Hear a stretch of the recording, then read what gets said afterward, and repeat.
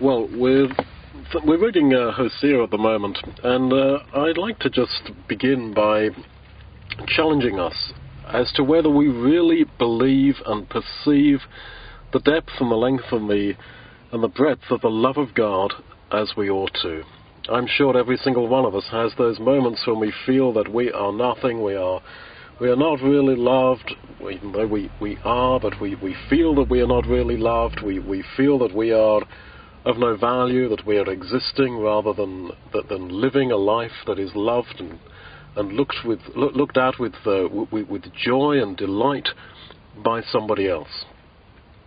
And in those feelings, we are questioning the love of God. And I'm sure that ultimately, although we proclaim that we believe in salvation and that we believe that we shall live eternally with the Lord at His return, that we shall be resurrected and live forever with Him, it seems to me that there are moments, whole periods of our lives perhaps, certainly days, weeks, months, years for some people, where they seriously doubt that. I don't think anyone, in the end, seriously questions the existence of God, amongst us as believers. And yet I think we do very often seriously question whether we ultimately shall be there. And again, we are failing to perceive the huge extent of the love of God. Now, in this whole relationship between Hosea and Gomer, we have an attempt by God to again reassure us of the extent of His love. And I think in this really remarkable prophecy, God, as it were, drops His guard completely and really opens up to Israel and to us about the extent of His love and the nature of His love. Now, Hosea starts off as a man who loves God, as a prophet who's then told to go and marry a prostitute. But I think you can reason back from the way that he responds to her unfaithfulness to conclude that he actually was really attracted to her. So this is really the unusual story of the prostitute and the prophet. It's sort of on a kind of psychological level, it's quite normal that a spiritual man like him would get attracted to a prostitute and that she would be attracted to him. That is, to me, completely psychologically understandable. And so he marries her, and she is predictably, I suppose, unfaithful to him. She has children, and she says, "Yes, dear, these are yours." And as they grow up, he realizes, "These are not my children." And he even names one of them. "You are not mine. You are not my people. You are not one of mine." He knows this very, very well. And he sets up all kinds of plans to try to win her back, to make her suffer a bit so that she will return to him. And yet I think you can reason from those first 3 chapters in Hosea that Gomer is sexually addicted. She really has got an addiction. She's going after her lovers. She is absolutely unfaithful. She is sexually addicted. And then in the rest of the prophecy, we have God talking about Israel and His relationship with Israel. But throughout the rest of those chapters in Hosea, when God talks about His relationship with Israel, He is alluding back all the time to the Hosea-Gomer situation. That's why there's so many references of a kind of sexual nature. There's so much reference to adultery, prostitution, etc. Because this is what Gomer was doing to Hosea. So, for example, we've read chapter 11 of Hosea, verse 12. God says, "Ephraim compasses me about with lies." Well, that's exactly what Gomer would have done to Hosea. "Yes, dear, these are your children.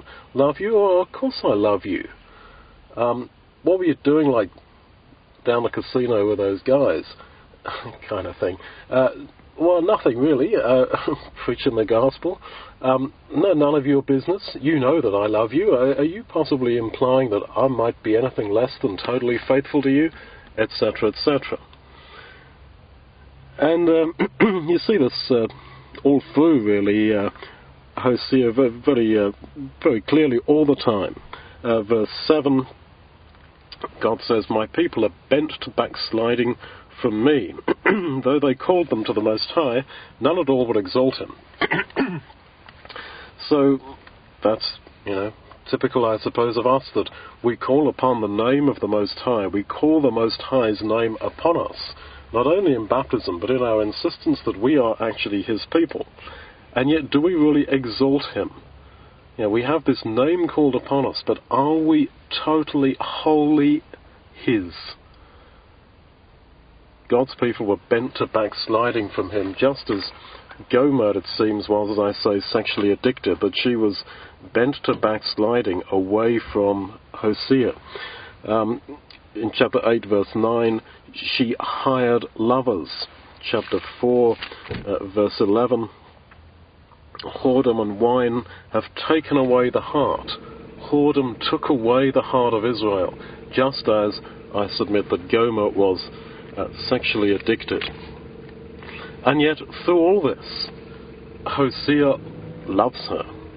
And he has, it seems to me, a kind of a fantasy at times about getting her back.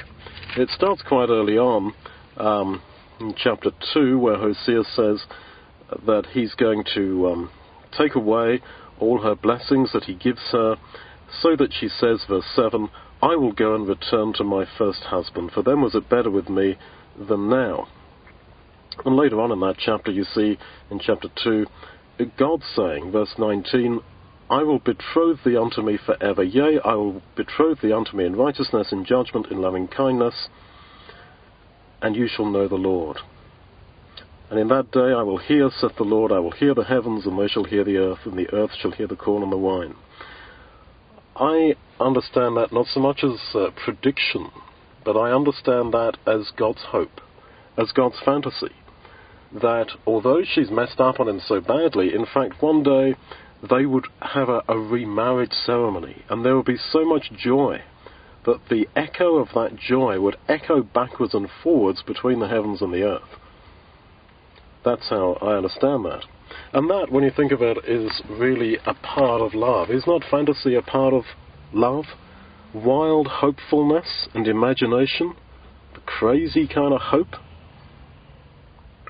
In the same way as Hosea hoped that by what he did he would get Gomer to come back to him, so God says, chapter 3, verse 5, verse 4, that likewise Israel will abide many days without a king and without a prince and without a sacrifice, and afterward shall the children of Israel return and seek the Lord their God.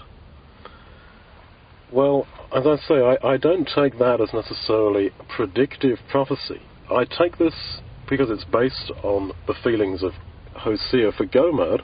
I take this as the hopefulness of God, that God was not and is not indifferent, as if to say, particularly in our generation, my son has died for you, I gave my son for you, it's over to you now, I set it all up, accept it or not accept it, it's your choice, it's over to you. There is a feeling in God, a hopefulness, a passion. And when you wonder why there is so much anger in the book of Hosea, the anger of Hosea over Gomer, the anger of God with his people, sometimes expressed in quite brutal terms almost, that he says he will be like a lion and he will tear them and destroy them to the end. He will slay her children with thirst. Why is there so much anger? Where does this anger come from?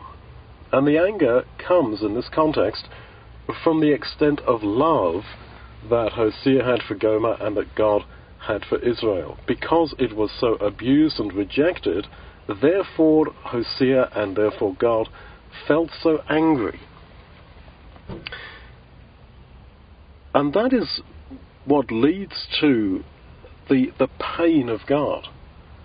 And we need to remember that God is not indifferent to human behavior. I know it seems almost unbelievable that the God who is so far away from us, in terms of space, in terms of understanding, in terms of absolutely everything, that, it's not even fair to draw an analogy between a human being and an ant beneath our feet, as man is to God. Why should he get so hurt by our rebellion and by our behavior?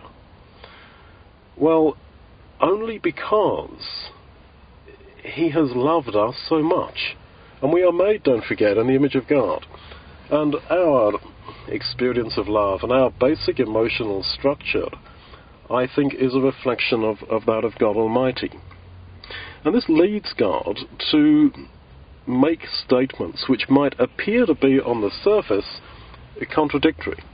And we have here in Hosea 11 a couple of classic examples. Verse 5, God says, "He shall not return into the land of Egypt." That he would punish his people, but they shall not return to Egypt. Chapter 8, verse 13, "They shall return to Egypt." As if to say, I took them out of Egypt, and now I'm going to throw them back there and be done with them. Very clear kind of surface level kind of contradiction. I've got another one in chapter 14, verse 4, where at the end God says, "I will love them freely." Chapter 9, verse 15, "I hate them. I will love them no more." I will love them no more. Terrible words from God Almighty. But chapter 14, verse 4, "I will love them freely." Chapter 11, verse 9, that we just read, "I will not destroy Ephraim. I will not destroy." But plenty of times earlier on in the prophecy, he has said that he will do that. I mean, chapter 5, verse 14, "I will be unto Ephraim as a lion. I, even I, will tear and go away. I will take away, and none shall rescue him. And I will go and return to my place." Chapter 5, verse 9, "Ephraim shall be destroyed in the day of rebuke." Chapter 9, verse 16, "Ephraim is destroyed." Ephraim is smitten, the AV says. "Their root is dried up, they shall bear no fruit. Though they bring forth, yet will I slay even the beloved fruit of their womb." And yet, chapter 11, verse 9, "I will not destroy Ephraim." So then, what are we to make of these contradictions? I think that they are not contradictions in the sense of, well, that proves the Bible's not true, or, that proves God's kind of not serious. I think it's far more profound than that. I think it shows that God has emotion. And just as in anger, we may say things that are beyond the position that we really hold, so in this context, I think we can say that God did the same. And I think we can also say that God said the harder things, like, "They shall return to Egypt. I will love them no more." He said that with full integrity and with full justification. But his love is so great that his love is even greater than his stated intention and his stated word. And therefore, he can change. And I think we see this classically, really, in our chapter here, chapter 11, verse 9. "I will not execute the fierceness of mine anger. I will not return to destroy Ephraim." Why? He said earlier he's going to do that. "Because I am God and not man." Well, we might say that because God is God and not man, it's man who says things and doesn't do them and sort of bluffs a bit, but God's word is ultimately true. But in fact, if we take that too far, we end up saying that God is sort of passionless, makes statements which he cannot, as it were, ever get around.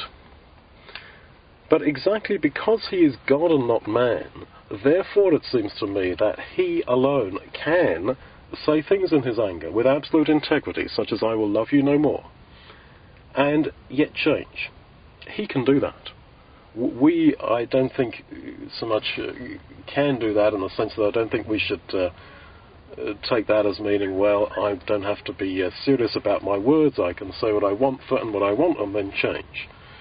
No, I don't know if I'm putting this over well, but what I mean is that God can say these contradictory things with the utmost integrity, because they are a reflection of the absolute profoundness, the profound depth of his love, that he can state something and then change it.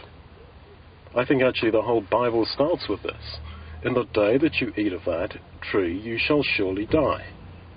Dying, thou shalt die, I don't think refers to a process. It's just a Hebraism for saying this will really happen. Doubling up, as it were. Dying, you will really die. But in that day when Adam ate that fruit, he did not die, because God foresaw the way of escape through the sacrifice of Jesus. So then, you can read through Hosea and find these apparent contradictions. Well, a contradiction is maybe the wrong term. These statements of anger from God, which are then reversed. And I think it is to reflect to us that his forgiveness of us, his acceptance of you and me as sinners who are worthy to die, is colossally painful to him and is a hugely emotional expenditure from him in order to achieve this. So it's not as if, I did something wrong. Okay, well, yeah, please, dear God, please forgive me. Well, I said please forgive me, therefore, God says he'll forgive me, so therefore he's forgiven me. Maybe as children we were brought up perhaps to sort of say to God at the end of the day, and sort of P.S., forgive me for everything I did that sort of wasn't right. Amen, go to sleep. And I think something of that kind of abides with us in adulthood. And it's not like that. God's forgiveness of us is not just a case of, well, you rattled off, I'm sorry, please forgive me, so therefore sure, so you get it. There is a huge emotional expenditure from God. And of course we see this coming to its ultimate term in the incalculable pain which there was for the Father in the death of his Son. Finally then, in Hosea 11, on the same sort of theme, Ephraim compasseth me about with lies, and the house of Israel with deceit, but Judah yet ruleth with God and is faithful with the saints. But earlier in the book of Hosea, you see God talking about Judah in pretty similar terms to what he talks about Israel. Chapter 5, verse 12, that therefore I will be unto Ephraim as a moth, unto the house of Judah as rottenness. The two houses of Ephraim and Judah are put together. It's the same in verse 13 of chapter 5 and 14. I will be to Ephraim as a lion, and as a young lion to the house of Judah. Even I will tear and go away. I will take away, and none shall rescue him. I will go and return to my place, until they, that is Ephraim and Judah, acknowledge their offence and seek my face.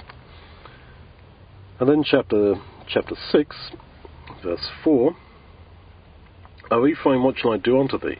O Judah, what shall I do unto thee? For your goodness is as a morning cloud, and as the early dew it goeth away. So then Judah's apparent spirituality was just a surface level thing. And going on in chapter 6, verse 11, also, O Judah, that is, don't just think this is God hurt and upset with the 10 tribes, also, O Judah, also, he hath set an harvest for thee. You also are going to reap his judgment. And in fact, in Ezekiel, where he uses very similar language to talk about the whoredom and the unfaithfulness of Israel, he talks about the two sisters, Aholah and Aholibamah. And he actually says that Judah has done worse than Israel. She was even more unfaithful. So what's all this then at the end of Hosea 11 about, Judah at least rules with God and is faithful? It seems to me that this is imputed righteousness. This is God loving Judah, really, for David's sake, as I see it. This is his sort of unwarranted, if you like, love of people, Judah, by imputing righteousness to them by pure grace. Even though they were, according to Ezekiel 23, more wicked than their backsliding sister Israel. And so we come back to where we started, this question about, can I believe in the love of God? Well, there are in the New Testament some amazing statements about how we will stand at the last day before the Lord Jesus Christ. that we shall be presented faultless, Jude says, before the presence of his glory with exceeding joy. Faultless. They are without fault before the throne of God, we read in Revelation.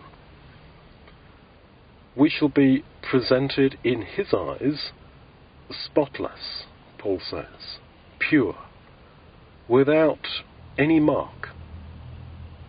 Now, what are we to make of this? We as sinners, we as people who not only commit sin but omit to do all the things that we should do, we who are so half-hearted, who are so disloyal to the one who loved us and gave himself for us in apparently petty minor things, but we all know that life in practice is all to do with petty and minor things, because that's kind of what life is. What are we to make of this? This is imputed righteousness. This is the love that is not blind, but that counts someone as perfect. And in a sense, that is what love is. Looking at the object, if you like, of your love, if I can objectify it in those kind of terms, and not being blind to their faults and failures. I don't think love is blind in that sense. But in spite of them, and in spite of your knowledge of them, counting that person as perfect, as wonderful. And this is what God has done to us. And so we have to come back to a very basic question. Am I in Christ? You are baptized into Christ. You're in Christ. You're covered with his righteousness. Now, this is good news that I would say is almost too good to believe. That God loves me to such an extent that all my sin, failure, dysfunction, imperfection, lack of getting there in the end in my personality, character development, whatever, even all that is not a barrier to his love for me.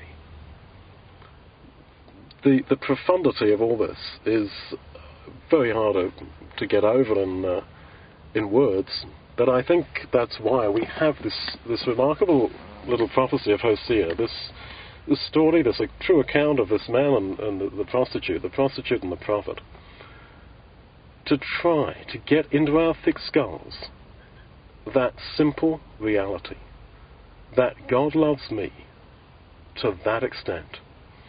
Now, if that is the case, and it is the case, we cannot be passive to that. You cannot just shrug and say, oh, that's nice. You can't. It's so wonderful that you have to do something in response. And that thing that you do in response is, in the end, love. Love not in words, but in deeds. Care, generosity, kindness, forgiveness, grace, patience, the fruit of the Spirit. That, it seems quite logically and naturally, is the response. Thank you.